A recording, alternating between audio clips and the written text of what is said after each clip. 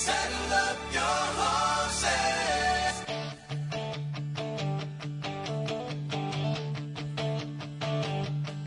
For truth with a Texas twang, Fireside Talk Radio, the show where women ponder the things we store in our hearts.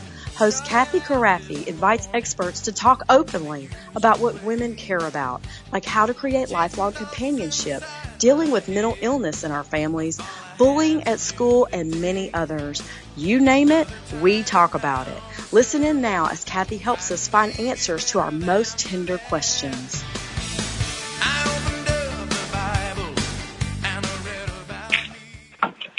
Welcome to Camp Craffy's Fireside Talk Radio, where our goal is to ponder over all the tried and true stuff we women store away in our hearts as we knit our families together in lifelong fellowship.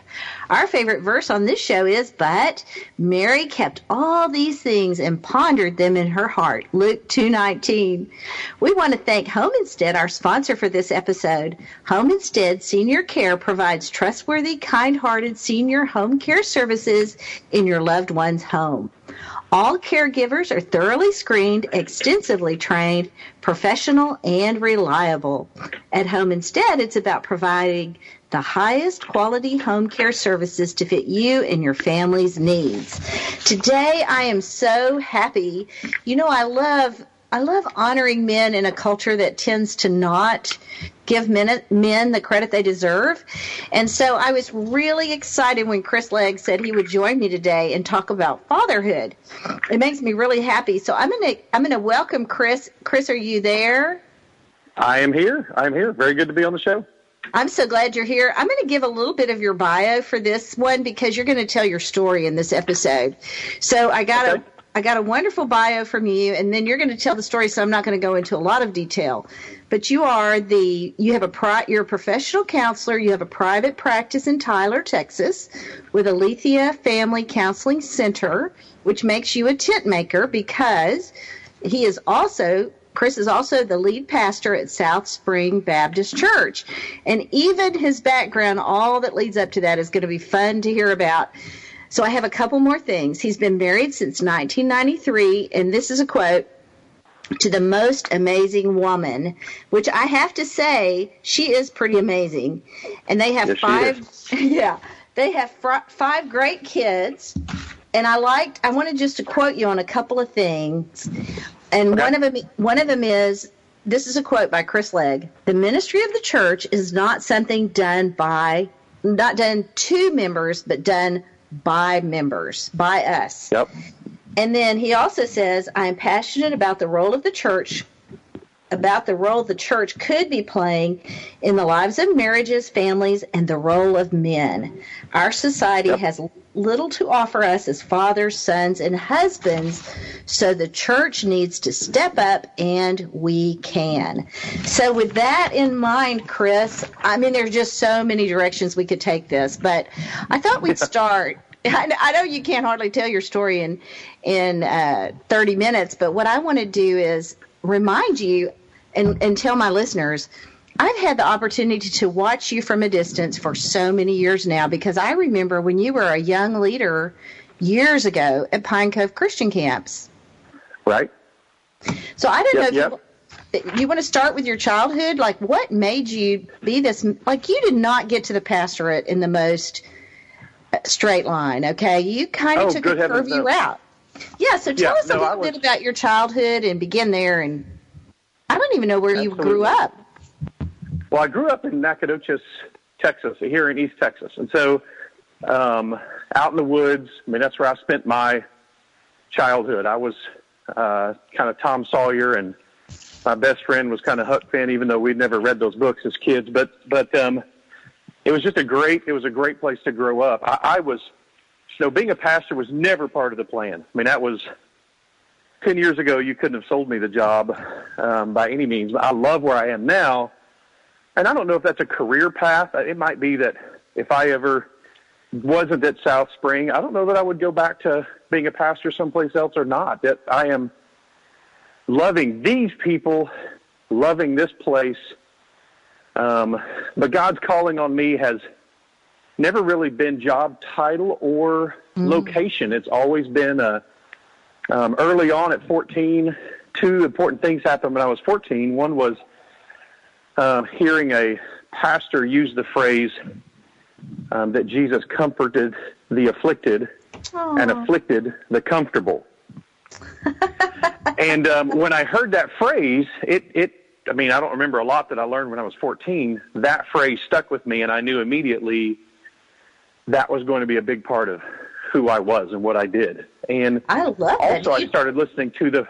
Go ahead. What was that? Well, I was going to say, let's give him credit. Do you remember the name of that pastor? I have no clue. No, if I knew, I would certainly say his name. I have no idea. It was a traveling evangelist. Wow. And I don't have any memory whatsoever of anything else that went. But and then also I was listening to the radio show for James Dobson every night, which I know is not a normal thing for a 14-year-old, but I would do that. And I was so impressed by how well he understood me when he would talk about adolescent issues, even though he'd never met me. And so I thought, I want to understand people the way he does. And so that's when I started the thought of going into the psychological world. I have a younger sister, parents who are still married, have been now 51 years, I guess. And so we certainly had our challenges and stuff as a family growing up, but a lot of consistency, a dad who was a forestry professor at SFA. And so I grew up again out in the woods and all important stuff.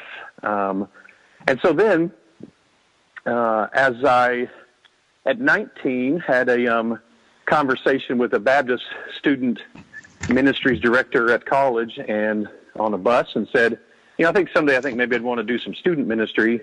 And he said, someday, how about next week? And so he said he always had churches bugging him for student minister ideas. And so at 19 years old, I became the student minister at First Baptist Church of Crockett, Texas. And there was a kid in the youth group who was also 19. And so I had to grow a mustache. That's when I grew facial hair at that age, so that people could tell who was the youth minister versus who were the youth. And so I had no idea what I was doing. I had no training, no mentoring, no nothing. The first church I had grown up in until 14 was pretty dry church, not great for a kid. I didn't grow up loving church. And even though there were some key people who were a huge blessing to me, some Sunday school teachers and others who taught me to love the stories of the Bible and to love the people who could lead and teach me well. And so I did that. That was great. But then at 14, we switched over to a church that actually had young people in it, and that became powerful in its own way, and which was great. So at 19, I was a youth minister, and had a youth come visit my office in the middle of the night because I was up there late one night because a single guy, 19 years old, what else was I going to be doing? But right. And the youth always came through my window. They'd always come in my window rather than that's hilarious. My door. And so he came in the window and said, man, I saw your light on. I was on my way to go kill myself. And I saw your light on, so I thought I'd stop. And I, at that moment, was like, I don't know what to do with this. No kidding. And so that reaffirmed my, there are a lot of youth ministers, but what we need is someone who can come alongside youth ministers and help them deal with situations like this. Well, and so that reaffirmed my calling there. Ministry is it's a lifestyle and a process. It's not really a title. I mean, I know we have titles for that, but it is also organic. I was going to ask you. You were married in 1993, so this was this was the early 90s or late 80s when that happened, and there was virtually nothing out there on mental health at that time. There was no internet for me to go to. There was no one for me to call. I mean, the only thing I could have done at that stage would have been to try to call Focus on the Family, and of course it was midnight. But wow. And so there was not much for me to do, and so I just talked with him, which, fortunately at the time was enough to keep him alive. So I mean, obviously God's provision there for that young man. But then there was the go ahead. I want to interrupt because I don't want to miss a chance. Please Since do. the topic of suicide has come up, I want any listening friends to know if you are facing that in your own family, if mental health is an issue for you or your children, we have some great podcasts on that at Fireside Talk Radio. My friend Doug McSwain and his daughter Marcy McSwain came on the show, and so there is more information out there now than there was when Chris was dealing with this a million years ago. So please go to those podcasts and listen to them. Doug is an expert on this topic, and he gave such great, valid understanding of what families go through. So please turn to that for information. Okay, so you were going to tell us. I would affirm that, yes. Yeah. Go listen to Doug's. I also, at South Springs website, at southsprings.org, there's, last year I did a sermon on suicide, on the biblical perspective of suicide. And so that's actually, if you go to South Spring and go to the talks, you can find that as well as another resource for, but again, that's a great example of, at the church where I am now, a lot of churches wouldn't tolerate a sermon on suicide. But South Spring gives me a lot of room to experiment and try stuff. And obviously as a therapist, I have some stuff there, but you definitely, if that's an issue for you at all, especially if you're a parent of someone with mental illness, the McSwains have a great tragic, but still very redemptive story to share. So I love the way people. They're taking their sorrow. You mentioned affliction earlier. They're taking their own affliction and comforting others. Chris, you do that so well. We only have about a minute left, so I want to be sure that I say out loud to anybody that might be listening, South Spring does have an extensive set of things you can listen to, sermons that Chris has done. And one thing I love about you, Chris, you are so great at bringing people into the conversation who have a different perspective than yours. So I know that anything you teach will be backed up by that gigantic wall of books you have in your office that is just like all the bite and chew books. I think you have every one of them on your shelf. But on top of your scholarly perspective, you have this ability to welcome others. So I just want to mention that and say southspring.com. Is that correct? Because we're down to 30 seconds. .org. Okay. Southspring.org. Okay, stay with us now, folks. We're going to be back, and Chris is going to tell us a little bit more about his transition from a young student leader to this godly man who is able to hear other people's perspectives and really offer comfort to everyone who comes his way and enlist his beautiful family to help him. So we don't want to miss a moment at Fireside Talk Radio, so stay tuned for more adventures as we talk about the things women store and ponder in their hearts. More truth with a Texas twang when we return. You ought to see my blue-eyed Sally. She lives way down on Shinbone Alley. The number on the gate ain't the number on the door, and the next house over is a grocery store.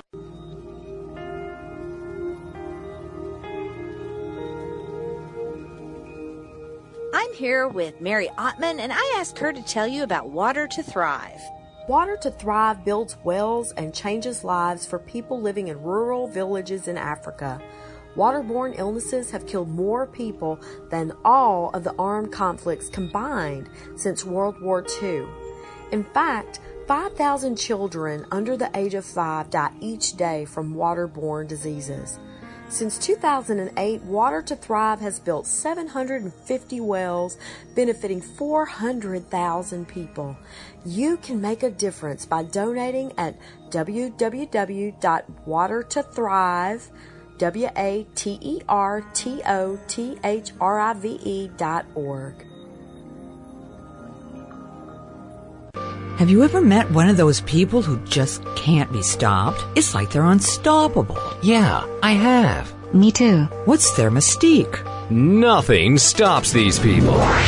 Don't stop. Each week, join Coach Frankie Picasso for Mission Unstoppable, where you'll meet some of the most amazing people. Stop. Don't stop. They've accomplished their goals despite insurmountable odds. They beat adversity, physical hardship, and traumatic events, and emerged triumphantly. They're people just like you and me, and they're winners. Are you unstoppable? Join Frankie Picasso every week for Mission Unstoppable and learn how. Stop. What if I told you there was a new place for senior care? A place where Mom's bathtub recitals are met with rousing applause. Where Lola the Yorkie Poo has the run of the place. A place where corn dogs are on the menu. Whenever. It's home. Where Mom built her life. Call Home Instead Senior Care at 1-800-455-CARE or visit homeinstead.com to learn more about in-home services like 24-hour care, memory care, hospice support, and meals and nutrition. Oh, miles and miles of Texas. Yeah. We want to thank our generous sponsors for making these candid conversations possible at Fireside Talk Radio, where we talk openly about the things women store and ponder in their hearts, where truth and Texas twang meet. On shrimp and catfish and Mammy's good gumbo. I got that rambling fever. Welcome back. We're talking to Chris Legg, and he's an amazing human being that I just admire and have enjoyed watching him grow into this beautiful ministry he has now. Chris, you were telling us a little bit about how you got to the place where you are, but one thing I don't want to forget to mention is not everybody has parents that have been married 51 years, and not everybody marries a marvelous, amazing woman like Ginger. So talk to us a little bit. If we have people who are young and they're listening and they're single, maybe they're single because they've been through a divorce, talk to us a little bit about how your life developed and how you made the good choices you did. That's great. A couple of quick notes. There are, and I'll comment more on this, but also my website, chrismlegg.com, M as in Michael, chrismlegg.com. There's numerous articles about some of the stuff that we're talking about. And then back to the South Spring one, this topic of finding the right person and being the right person, which is really mostly about being the right person and not so much about finding the right person, but is the series that I preached last Christmas time on Ruth and Boaz. I consider Ruth and Boaz to be the Bible's guide to romance. So anyway, just a side note there. I don't want to stick there, but I would say, so 19 is actually soon after those when Ginger and I met, when I was still a youth minister there at Crockett, and started pursuing her, and she and I met 2 or 3 times, didn't even know it, that we had met. One time we hadn't even been face-to-face. It was just in a phone call. And but she, what was very quickly apparent to me and what was very, very important to me from early on, aside from the fact that she's, all the other things that I would list, beautiful and fun and adventurous and all that kind of stuff. Mainly, the thing that jumped out at me immediately was I knew I was going to get to spend the rest of my life with this person, and so they better be a really good friend, and they better be good at having friends, and good, and I need to be good at being and having a friend. And I think that's one of the areas of marriage that people neglect a lot is they're not very good neighbors to their spouse. Even if we just took the teachings of Jesus about being a good neighbor, we apply it to our neighbors or to starving kids in Africa, but we don't apply it in our own homes. And so we're not very good neighbors. We're not very good friends to our spouses. And it's hard for anything else, lover, partner, parent, any of that kind of stuff, to grow unless you have that friendship that is, in some ways, maybe the only eternal relationship that humans have is friendship. All corporate, job-based type stuff, that ends. All authority-based stuff, that ends. All of it ends. But friendship is eternal. And so I think there's a really powerful message. So this was someone who I enjoyed the time with them. I enjoyed in them enjoying me. I enjoyed those different, and getting to know them well and having interesting conversations with them and looking at how they related to not just me. I mean, she was falling in love with me. Of course she's going to be nice to me, but how she engages with other people and how she talked about her family and how she talked about her friends. And like, those are huge signs for me. Was, did she treat other people with respect? That's probably a good indication, because see, love, trust, respect, all those things are things we give. They can't be earned. And so if I respect you, that says something about me. It doesn't say anything about you. You saying that you respect me, that doesn't say anything about me. It says something about you and what you respect and how you respect, and that you do respect people. You being respectful to me is about you, not really about me. And so that's something we miss very often. I think it's interesting how many times I hear people, of course, I'm a word person, so I'm real sensitive to the use of words. People often use that word respect, and they don't actually have the same definition about it that I would have. One way people use it is they want people to be afraid or in awe of them because of their might or their ability to hurt. And they'll say, they'll say, I want that person to respect me, so I'm going to do this damaging thing. And I think to myself, that's a different definition of respect. I know you're using it the way I would. By definition, if I make you respect me, it's not respect. Yeah, by definition. Exactly. Yeah, it cannot be respect if I force it. It may be humoring. You may be faking respect. You may be counterfeiting respect, but it's not respect. Well, Ginger is super respectful. She's a great friend. She's a great listener. She loves to share. So it's really, for us, getting married was mostly about getting to live and sleep with our best friend very quickly, and it just feels that way still. And so when we continue to live out life together, and of course once you start having kids, I mean, they're little psychological vampires. I mean, they suck all the extra energy out of you. And so being intentional about finding ways to love with the limited resources that you have left after you've taken care of kids, it's like learning to live on the money you have left after you've paid all your bills. Especially your taxes. Exactly, yeah. Thank you. Learning to love each other well with the few things you have is important. And then of course, as I built the career and started doing counseling, and now at Aletheia, we have 13, 14 therapists now at Aletheia, and I'm only there one day a week. I'm at the church full time, and the church is doing great. But and so this is a few years ago. We then were challenged. We had 3 kids the old-fashioned way, and then we were really challenged as a family to adopt. And so we started looking into that process, and we started look at doing that. And I'm going to publish an article soon why, as a man, I adopted. Why men don't adopt is very different from why women don't. And so I'm going to really publish something soon about that topic, because it's a tough one for men, especially. Very often women want to adopt and men don't. Yes. And women don't understand why. And again, I'll explain that in the article. I know you have a busy lifestyle. I could hear your puppy in the background. I'm really surprised. So my family just came out of the house, and so I've got dogs and kids and all just coming around. So, and just so my listeners know, he is such a busy man. He just gotten in from a trip, so he drove and parked his car and jumped out to be on this interview today. Yeah. Chris, hey guys, here's my little ones right here. I was just talking about. So these are the 2 that I've got right here. I've got little Michael, little Emma, and they we adopted them.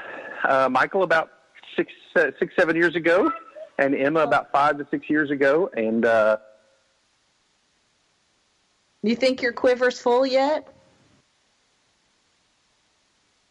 It got quiet. We may have lost Chris. I know he has a full and busy life. I cannot wait to hear. Sorry, I'm here. I'm here. You are? Oh, good. Sorry, not sure what happened there. It happened. It's probably somebody. Yeah, somebody hugged me, and my guess is they hit a button on the phone. Perfect. When they did. Well, I'm excited. I'm excited about your. I just interviewed several people. In fact, I'm doing a whole bunch of Father's Day stuff coming up, and one of the guys was Tony Johnson, who gave answers to all my reasons for not mentoring, and especially for men. Yeah, and I cannot wait for this article to come out. He even told me some really practical stuff about ways men can mentor girls by just teaming up with another woman who's mentoring a girl. And he talked so much about that. It was really a beautiful interview. I can't wait to get it out there. But I'm also looking forward to your topic of why men don't adopt. That'll be fascinating, and I'll learn something in that, I know, because I don't have any idea the answer to that question. So to me, it makes perfect sense. But I know it's not. I know there's reasons. And just like I had questions about mentoring, people have questions about adopting. And you and your family are such a y'all are like the poster child for reasons to go for it. Yep. Well, absolutely. So my question that you didn't get to answer, I'm going to put you back on the spot. Do you think your quiver's full yet? I I don't know. Both Michael and Emma, when you adopt, especially as we did through the foster system, you're going to face challenges. Michael was born 10 weeks premature, and so he's got sensory processing issues, and they both got attachment challenges, and that's just part of the whole thing. And so for us, we're just starting to experience, now they're at 5 and 7, we're starting to experience the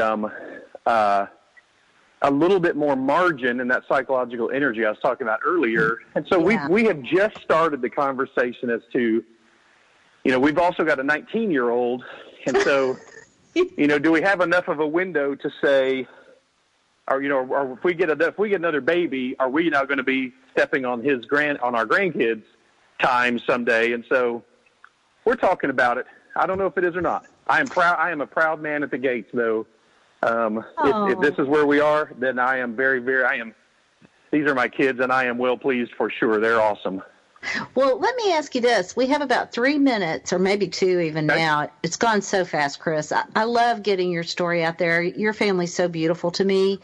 I want to know if you had just 1 or 2 things that you could just shout out to people. You have about 2 minutes to tell me something important. Oh, wow. Just anything at all, huh? Yeah, well, to the pastor, I'm saying that like that's not easy.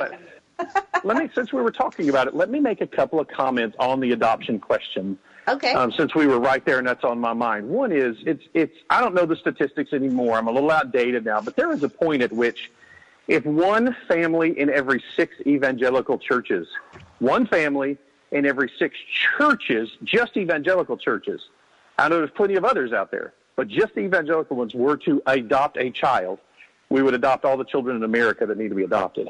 And so it's stunning and the effect that I think that would have on the abortion industry. Yes. If mothers knew there's a line of awesome families just waiting to adopt my child, I think that would help us fight the greatest, one of the greatest scourges any culture's ever seen, not only on our children, but on our women. I mean, the true war on women is mostly about abortion and pornography. And so it's just such a dark thing. And so so foster kids, a huge percentage of them end up in the prison system within a year after graduating out of the foster system. There's a good chance that the church could close down probably half the prisons in America if we would start taking in foster kids and loving them extremely well, that we would probably have a true, and if you're talking about, someone out there is political. 15 seconds. I hate it. I hate to end this. No, that's okay, but it would be huge. It would be huge. Well, I want to just thank you so much for ending on those beautiful, positive thoughts. That's so constructive. It's something we can all pray about and think about and even do for some of us. Thank you for joining me today on Camp Crafty's Fireside Talk Radio with Chris Legg today. Thank you for joining us today, where we speak truth with a Texas twang about the very things that touch our hearts. Thank you for joining us today, and we will see you again next week. Oh, fellows, Johnny and